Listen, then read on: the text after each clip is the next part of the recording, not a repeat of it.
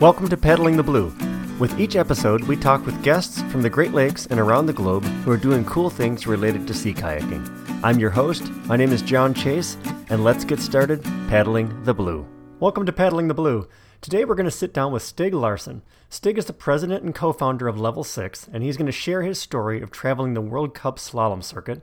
He's going to tell us the real story of how Level 6 got its name and share some insight into technical wear design and a little bit more. So Paddling the Blue is coming up on its 1-year anniversary already, and it's been a great ride. It's been a lot of fun interviewing fascinating people from all over the globe, and I really look forward to continuing bringing you stories.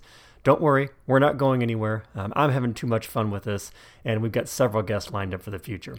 So by the way, thank you to those who've emailed me with your suggestions for guests. Definitely keep those coming. You can reach me on the Paddling the Blue Facebook page or at john@paddlingtheblue.com. Well, I've been thinking about how to celebrate this first year, and you're going to hear a little bit more about how you can participate later, so I'll keep you in suspense for now. Enjoy today's interview with Stig Larsson. Hi, Stig. How are you today? Good. How are you doing, John? Excellent. Thanks for joining me today. I really appreciate it. So, Stig, tell us a little bit about how did you get started paddling? That's a good question. My parents were both super active in canoeing and kind of outdoorsy stuff. And when I was in grade 7, they had an outdoor ed program. Every October there was it's called the October Sleepover Camp, and I would go out and the whole grade 7 class would go. Whoever kind of shone in that kind of activity, they got hand selected by the teacher at the time to go on a 7-day canoe trip in Algonquin Park. And so I got selected in grade 7. Usually they take all the grade 8s and then a couple of grade 7 kids who stand out. So I did that. And the teacher, his son, was a kayaker, and he had a old yellow plastic kayak, and he kayaked the river while we were canoeing. And then the evenings at the different campsites, I would just play. I kind of got into trying out his kayak and playing around with it, and I totally fell in love with it. And then that summer, I started going to a place called Palmer Rapids here in Ontario, and just going out for a weekend camping trip, and you go kayaking, and it's a super safe place to learn, and that's how it all started. I think I was 12 or 13 when I first started. So you started there, and then out of all the disciplines, what drew you to slalom? Well, Palmer Rapids is really close to quite a famous kayaking school called Madawaska Canoe Center, MKC. That summer, they had their annual race, and I entered in the novice class, which was kind of the bottom part of the course, mostly I would say class 1, and I raced that race course, and I won it, and I thought, oh my God, this is incredible. Honestly, that was the starting point, and then I just got obsessed with it, and I started training, and I started going to different training camps that were put on by the province and Whitewater, Ontario, and then I started racing more and more and more, going from the novice category to the junior category. I didn't win all the time, but I certainly did quite well as a young kid, and that's kind of really started for me. So was that your first race in your first season? I think it was the second summer that I started kayaking, and the second summer I did that novice race. My parents got me an old plastic R7. That was the plastic boat of the moment back then. That, and I guess you saw the Perception Dancer was out quite a bit too, but the R7 was a bit more of a sleeker version. So a lot of people had that. Then I just got the bug, and I went from that boat to a plastic Mirage, and then I went from that to my first race boat that Gary Barton from Upstream Edge used to make. And I didn't look back. All right, so you grew up as a racer on the World Cup circuit, racing in Eastern Europe in the late 90s and early 2000s. Tell us a little bit about that time. Yeah, so, the dream, of course, is to be on the World Cup circuit or on the national team. So when I was a junior, I was on the national team. But to make that transition from junior to senior is very, very difficult, as you can imagine. 19, 20-year-old up against people who are 25 to 30, with extra 5 to 10 years experience. So a lot of people would go down to Costa Rica, and they would train down there in the off season, because you got to train with a lot of the Europeans would go there. It's a friendly competition. The World Cup circuit, for sure, you're going head to head against your peers and other countries. But in the off season, it's very much a learning with your peers experience. Going down to Costa Rica, I trained with a bunch of other Canadians and some Germans and some Slovaks and some Czechs. And we, that next spring, I came back and I made the World Cup team and got on an airplane and we flew to Europe, and we basically living that lifestyle of being in a car, driving to a race site, training for the week, racing the weekend, packing up on the Sunday, driving across the country to the next race site, and on and on and on. And it was incredible. Cool. Now, how long did you do that? 7 years I was on the World Cup team. So now, what were your favorite races? That's a good question. You know, it was around that time that it really went from natural rivers to artificial courses. And coming as North Americans, we didn't have any artificial courses. You know, there's not a lot of money in slalom in North America.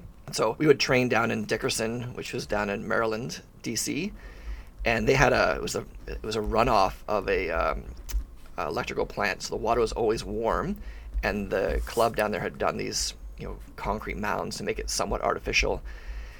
And so for me, going to Europe and seeing these race sites like in Bratislava, where there's a conveyor belt that took you from the bottom of the river to the top again, and you could just do laps after laps, was incredible. So I would say probably some of my favorite race sites at the time were Bratislava and then Augsburg, Germany, because it was just so new and exciting. It was just so geared towards spectators. Tell us a little bit more about the courses themselves, how they're designed. And yeah, I mean, they've certainly changed over time. I mean, one of the American who is, you know, World Cup champion multiple times over, Scott Shipley, he started his own company designing slalom race sites. And what's coming out now is a lot more of a naturally feeling artificial course, where back in those days it was you poured some concrete, you put some pillars in, and you hope for the best. So there was some really weird things happening with the water. Like, water does really weird things when it's forced to do something that's not natural. I guess you'd be paddling down the river, and the hardest part about it is you think you're going exactly where you're supposed to go, and then all of a sudden, a second later, you're 5 feet the wrong direction, because that's just how the water had pushed you. It's not used to going through this concrete spillway. So I think what I liked most about that was just the fact that it's always, you can't memorize it. It's a challenge every time. So how about some of your least favorite venues? And this one's going to be this would be a hard one for a lot of my European friends to swallow, but I would say my least favorite venue is Bourg Saint-Maurice in France. And I only say that is because it was my first World Cup race in 1997, and it was flooding, and they had brand new redid some of the rocks, and it was insane. It was survival at its finest. Like, just try to get down the course.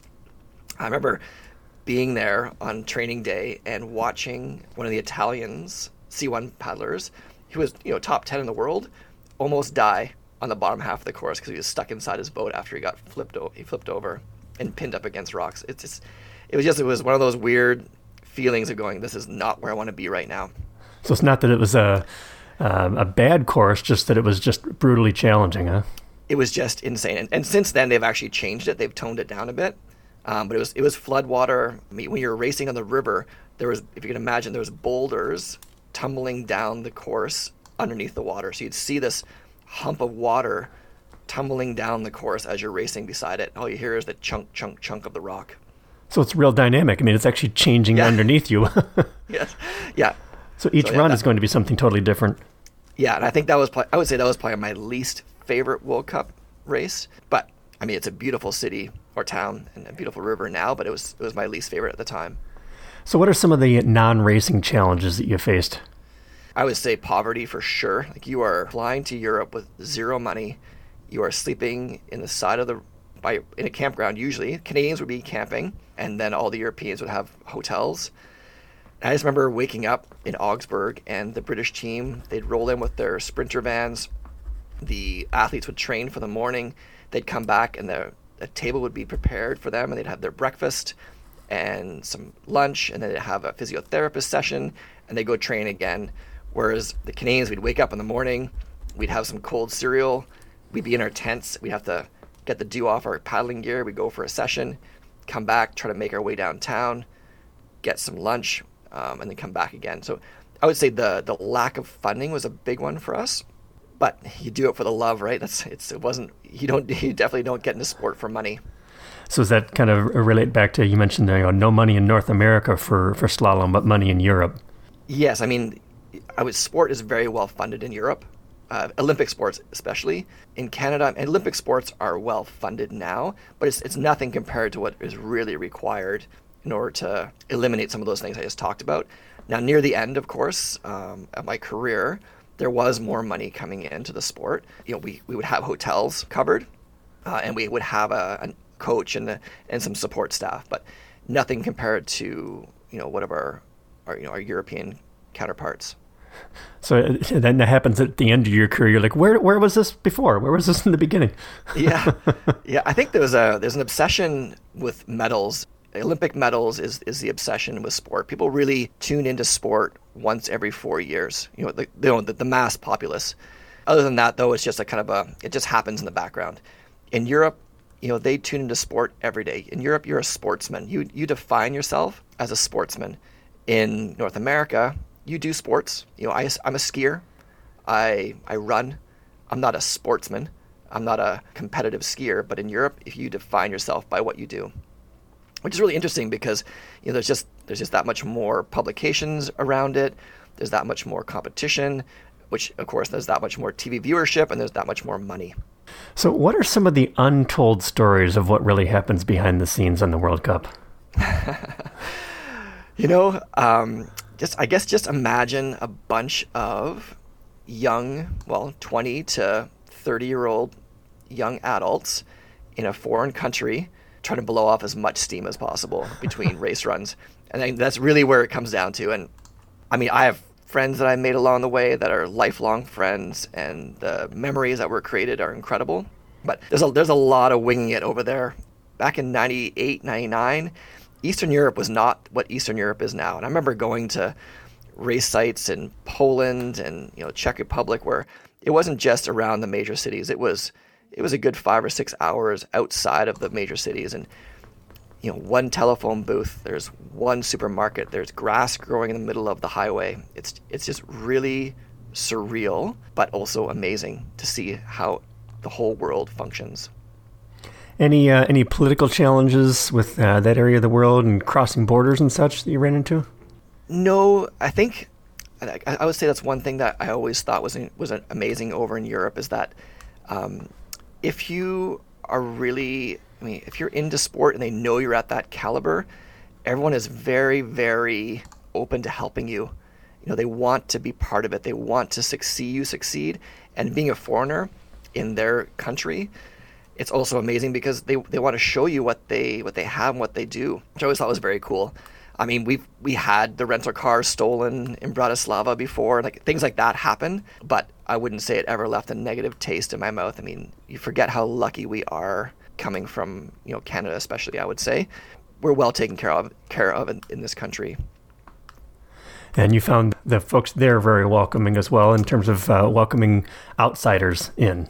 Yes, for sure. They know there's a race in town. They know there's a World Cup happening, and they're excited to see all the different nationalities. A lot of kids would come down and just get to meet Canadians or Americans or even people from Spain or Eastern Europeans don't necessarily get to see all of that back in 97, 98. Now it's completely different now. I mean, you go to a race site there now and it's like being in a downtown Toronto. It's incredible. Now, have you been to any races since you stopped competitive racing? I haven't. Unfortunately, with Level 6, we started Level 6 when I was 24, and I was just kind of starting my World Cup circuit stint. And when I finished racing, it was a conscious effort for a couple reasons. One, Level 6 had got to the point where it really couldn't just be a part-time thing. If we were going to do it, we really had to buckle down and put the effort in. And as starting anything, it's all encompassing. So I've gone to Europe multiple times for work and for trade shows. I've never gone back to a World Cup race, mostly because the summertime is when it happens. And in the summertime, I'm usually over here in North America. Not even as a spectator? No, I mean, I think I've done the Gull River like in Minden before as a spectator, but it's just not the same.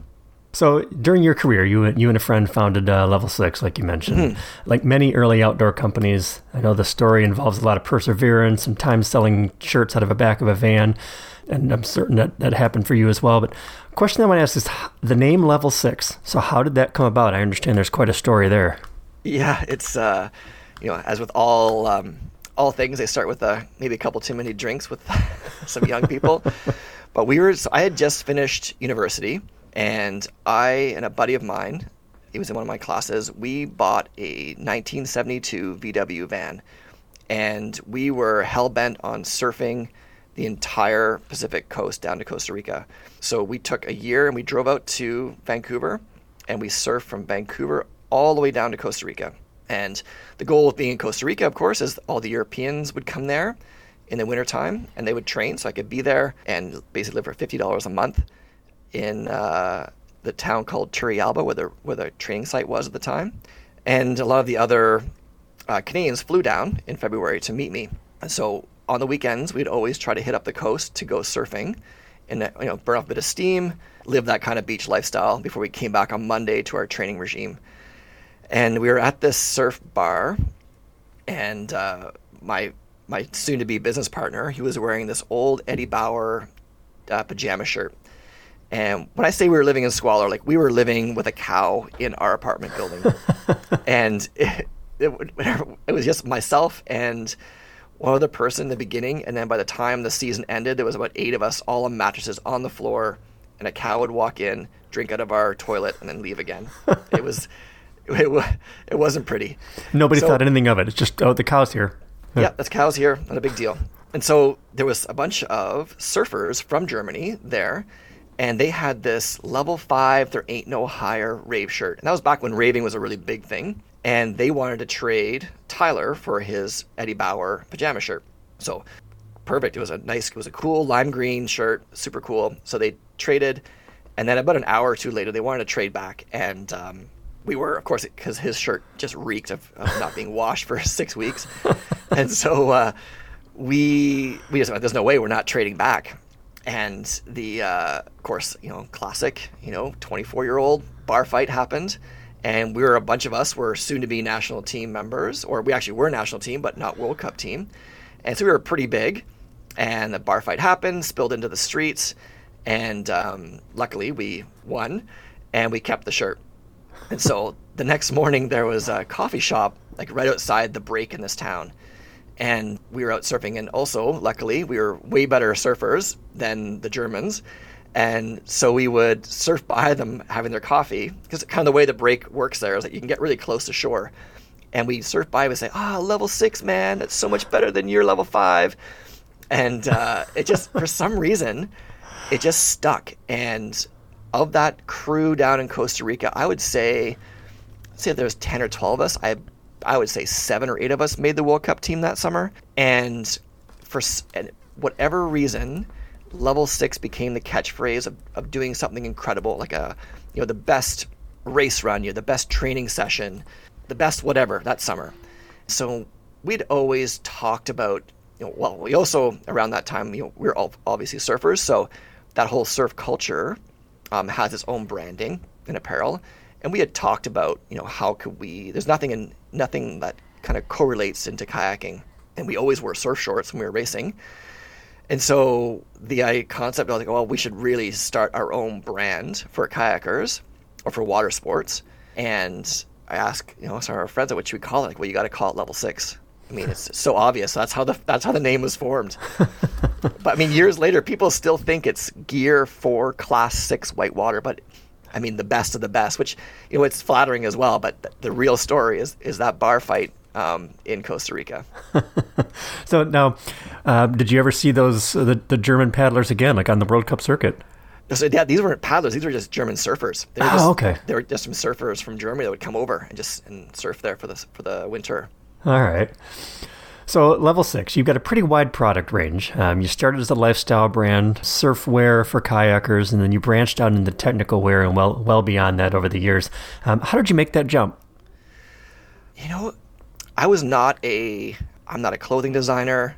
There was no structure or real methodology to our starting Level 6. It was 2 guys going to Industry Canada, slapping down some money, registering our business. We had no business plan. We had no money. My mom loaned me $8,000 to start it. I paid her back after 3 years. We went to Montreal. We bought some fabric on one of the leftover fabric mills, and we just started cutting and sewing. I mean, there was no, I wouldn't say we had no structure to what we were trying to do. Looking back on it now, it's crazy that it worked, but I think it worked because it was all encompassing. So as far as us branching out from day one to 24 years later, we certainly always wanted to be we want to be a brand for paddlers. We wanted people to see Level 6 on a piece of clothing, go, hey, you must be a paddler. Not a whitewater paddler necessarily, but a sea kayaker, a paddler of recreational boats. Stand-up paddleboarding now, of course, is all into it too. Dragon boating. That was how we kind of envisioned the brand from the beginning. Basically a Billabong. That what Billabong has done for surf, we wanted to be that for paddle sports. So what was the first product that you made? We made, I think the very first thing we made was the classic, some t-shirts. We had a launch party. I think we spent more money on beer than we sold in shirts. But we made a couple cool logo t-shirts, and our first foray into screen printing, and we had a party for a bunch of our friends, and we sold some shirts for $15. And at the end, we were like, this is awesome. From that, it turned into 2 men's shorts and 2 women's shorts, board like surf shorts. And that was early on. That was probably that first fall we did that. And that was our first kind of foray into buying fabric in Montreal, finding thread and logos, and stitching the logos on and lacing up the shorts ourselves. And then that next summer, we on the World Cup circuit, every race site we had a box of garments, and we opened the trunk up and we sold whatever we could. I'm picturing you sitting at a kitchen table sewing up a pair of shorts. Yeah, that and I think the funniest one was as we were getting more and more direct to consumer and starting to sell to retail stores. There's a whole world of, I guess, structure that the retail stores require. Labels and hang tags and pricing sheets. I just remember us sitting around a kitchen table, 4 of us, just stitching on hang tags and stamping prices on them and writing on what they were, the size and the gender on each of the different content labels. But so do you still have one of those shirts, one of those first shirts? I do, yeah, one of those shirts, and I have one of our first pair of board shorts as well. That it was like a corded material, like corduroy polyester, and people still love it. That's cool. Yeah, that's cool. So I know there's got to be more to the design process than looking good. Although of course you've got to look good. So what are some of the functional aspects of design for technical wear that the average consumer like me just wouldn't even think about? For me, it's always been about the materials and the fit. Those are 2 things that I think to stand out in this world of fast fashion, just ad hoc stuff that's kind of slapped together. You have to really go deep on the materials. And in the beginning, we only could take what was available to us. I mean, the really high-end good fabrics are really only available when you start having some significant volume. So for me, it always starts with materials. How do we get those materials to work to the needs of the paddler? And then from that point on, it comes down to the fit and finish. And I've always hated baggy, untailored clothing. So when we come out with our designs, we're always trying to look at ways to make sure it fits best when you're wearing it, as well as doesn't restrict your range of motion. So I think even when our first dry top that we made, Scott McGregor, who owns Rapid Magazine, did a review on it. He said, the Level 6 dry top fits like a perfectly tailored dress shirt. And I would say that hits home still to this day. We are patterning and repatterning, trying to make sure that everything we do is there for a purpose, minimizing our waste, and then the fabric is exactly right for the end user. So you started this company and you had it rolling. At what point did you say, all right, I know that Level 6 has legs and this thing's going to keep going? Yeah, it's funny because it was pretty early on, and there was a store in Ottawa called Top of the World, and it was like only the cool brands like Volcom, Billabong, Quicksilver, Roxy at the time. They were in that store, and I remember meeting the buyer and showing the line and then putting in an order of our apparel. And I remember going back. So that was in the morning, and then I had to go back for a training session in the afternoon. And I got the call saying they were going to buy the line. And I remember laying down in the grass by the pump house, which was our training site, looking in the sky, going and just having that tingly feeling that like we've made it. Like this top of the world is carrying our line. We have made it. And this was probably only year 3 or 4 in, so we had a long way to go. But for some reason in my mind, it just justified the fact that we could be in the most trendy skate shop in Ottawa and stand neck to neck or side by side with the major US brands. So at that point, you were literally and figuratively at the top of the world. Yes, yes, definitely. So how do you name a product? I know it seems like a lot of your products have person's name or something to that effect. How do you come up with the names?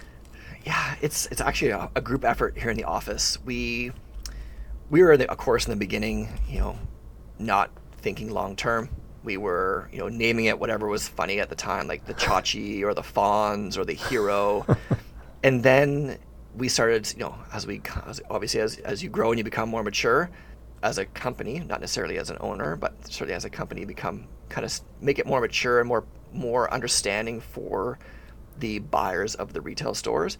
We started naming them more as a series. So we're kind of on a kick right now, like the Odin and the Freya, like Norse gods for some of our really high-end dry suits. And then a lot of our touring stuff we try to name after, different lakes and rivers and water features in North America or Europe, like the fjord for one of our dry suits, the Baffin, Australis, and the Borealis. Like we try to make it so it's very Canadiana if possible, because that's really who we are. We're super, super true to our roots here as a Canadian company. So what are you most proud of? I think, honestly, probably most proud of the perseverance. I think, you get dealt a lot of difficult hands in the garment industry. And I think it's how you can take that and turn that around, even in the, darkest depths of any type of running any kind of business with staff and inventory and manufacturing, being able to really pivot and make things work still, even though it looks like it's all going to fail on you. I think I would say that I'm probably most proud of right now. As far as an item, there's so many things that we do right now that are just so cutting edge. Like we have an incredible team of designers right now, and it's just the stuff that we're working on, even for 2022, is so incredible.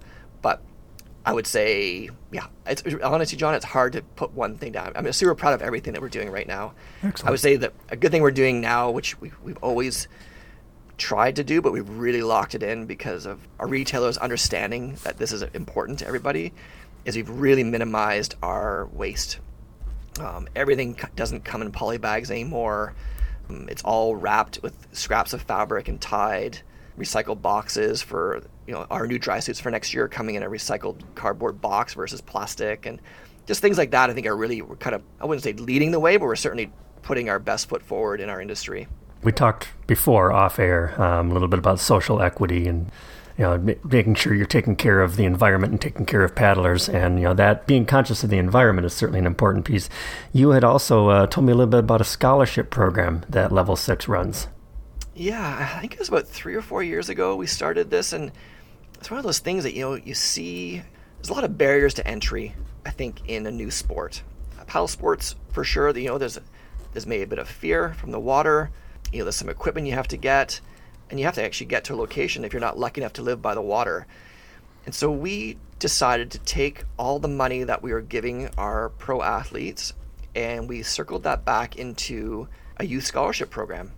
And so we select as many kids as we can possibly get, and we send them off to kayaking schools that are close to their area. We partner with a bunch of incredible schools, and they get to spend, sometimes it's a weekend course, sometimes it's a week-long course, and they get to spend the week learning how to kayak, which I find, it's kayaking has given me so much. I would not be where I am today without that sport, 100%. I was a child who was probably very unfocused. For sure, I was an ADHD child, and I think just kayaking gave me that connection to something that I know there's a lot of other people who are exactly like me out there, and allows them to kind of fall in love with a sport that can take you a ton of places, and it's also a lifelong sport. It's a sport you can do until you're 80 or 90 and still enjoy it. Especially for someone that, and I don't know about you, but myself, I was never a ball and stick sport person. It just wasn't my thing. I wasn't very good at it.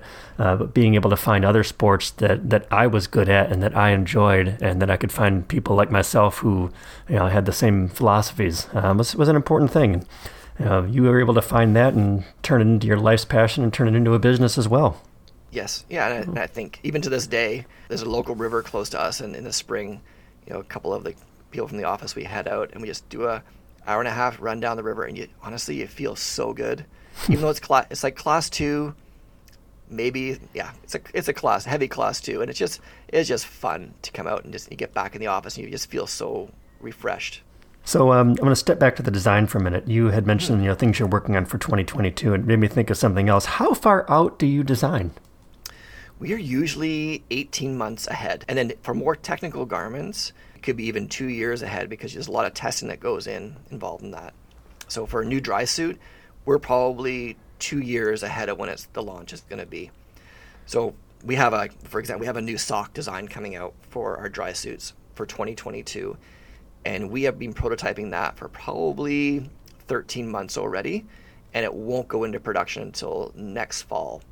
And so people will see it in spring 2022, because you just have to make sure, we make samples and we send it off to our most extreme abusers in our pro team and ambassador team, and we just see if they can destroy it.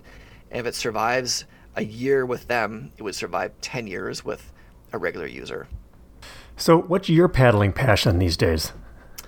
I still do whitewater. I'm a bit of a jack of all trades right now. I was out east last year, and I took the family sea kayaking in Bay of Fundy, and it was awesome, like incredible. I have she was 6 at the time, and we had these tandem sea kayaks, and the swell was coming in with the tide, and I just remember paddling with her back to the put-in and surfing these huge swells, and her just screaming and just so happy with that spray of water in her face. So sea kayaking, a lot of stand-up paddleboarding, of course, because it's so easy to get the whole family involved. And then whitewater for sure on the Ottawa River. And in the springtime here in Ottawa, there's some pretty good surf waves. I'd say those are my 3. I don't do a lot of rec paddling, just sea kayaking, whitewater, stand-up paddleboarding are the 3. I've only ever done one real expedition, and that was, we did the Middle Fork of the Salmon as a raft support trip. I think that was 5 or 6 years ago, and that was incredible. Like that kind of being in the middle of nowhere, canyon walls, completely untouched. That was probably the only one I've ever done that's been a multi-day of any kind of sort of paddling. That's cool. Tell us about that. Yeah, it was one of those ones where a bunch of industry professionals, Tom, who owned Shred Ready Helmets, it was a Canoe Kayak Magazine guys, one of the buyers from MEC. Anyway, a bunch of people who we had known from the industry, and we had booked this 4-night, 5-day Middle Fork of the Salmon trip. One of those small outfitters where it's really hands-on, and we put in, and it started raining, and I forget the number on the gauge, but this is probably my dumbest paddling adventure too. Now my wife ever hears this, she's going to lose it. But it was the water, I think it went to 8 on the gauge, and there was trees that are about 100 feet long floating down beside you. All the other rafting trips had pulled off, but all of us were really competent kayakers, and we all had planes to catch. Classic hindsight 2020 is not. We had planes to catch the next day, so we had to get off the river, and so we ran this thing, and it was insane. Probably some of the biggest whitewater I've ever run, and the consequences were high. Swimming, eddies were full of logs. There was no room for error.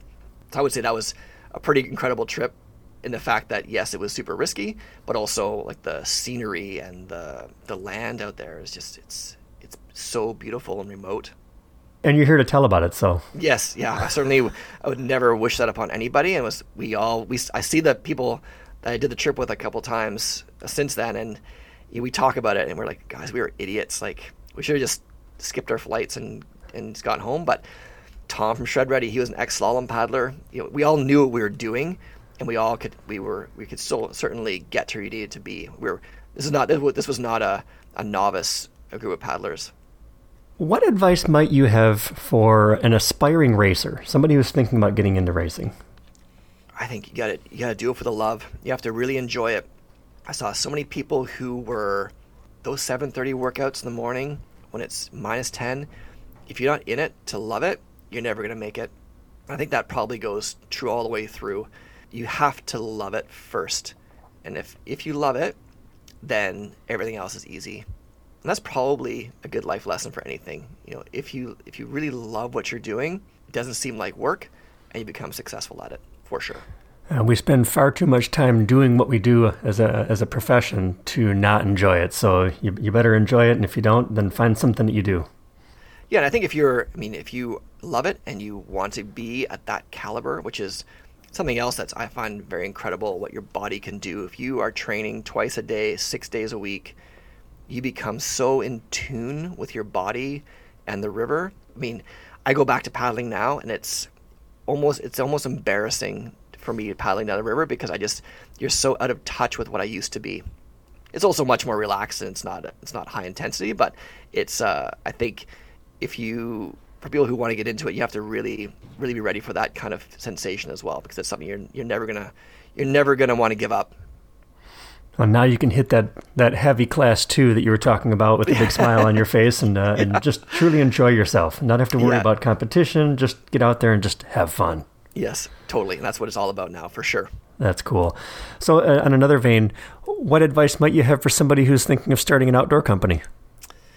I think it's the same. It's like you got to love it. You cannot wake up in the morning going, oh, I got to go to work today.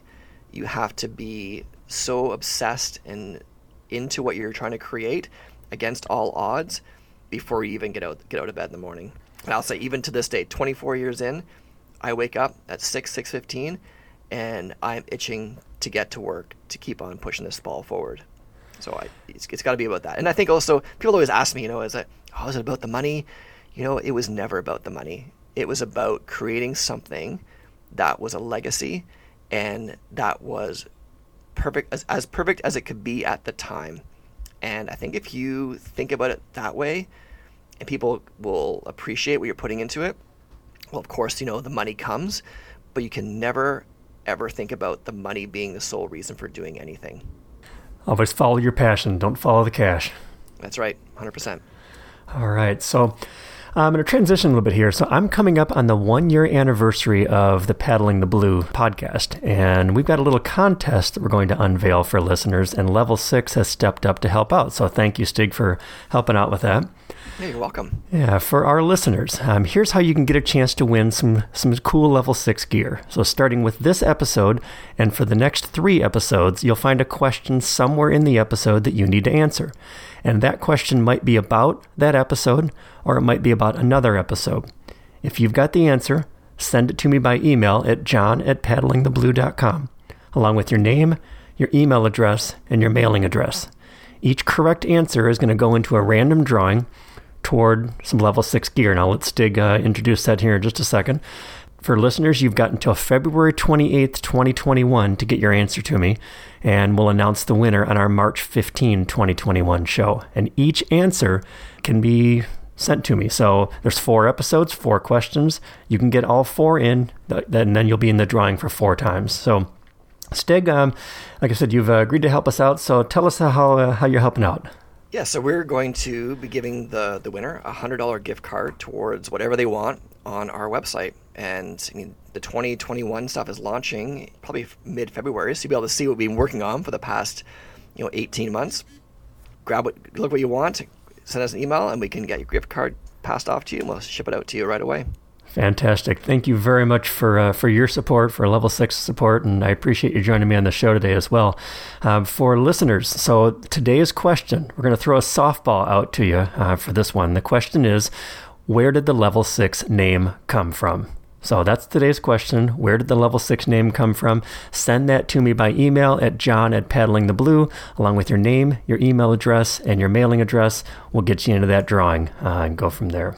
So, Stig, there's one final question that I like to ask all of our guests, and that question is, who else would you like to hear as a future guest on Paddling the Blue?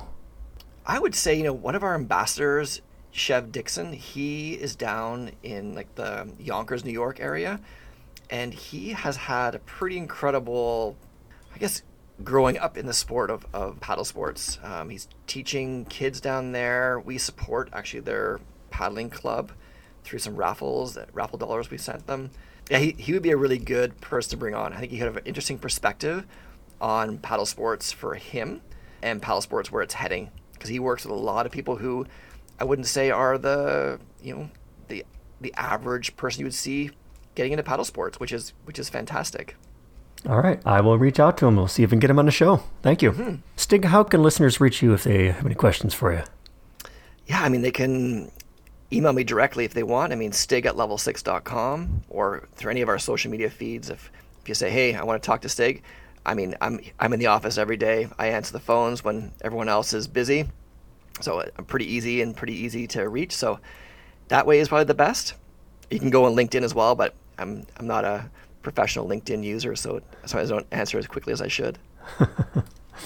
All right, I'll make sure I get all the social outlets for Level 6 in our show notes as well, so folks can reach out to Level 6 and reach out to you if they got any questions.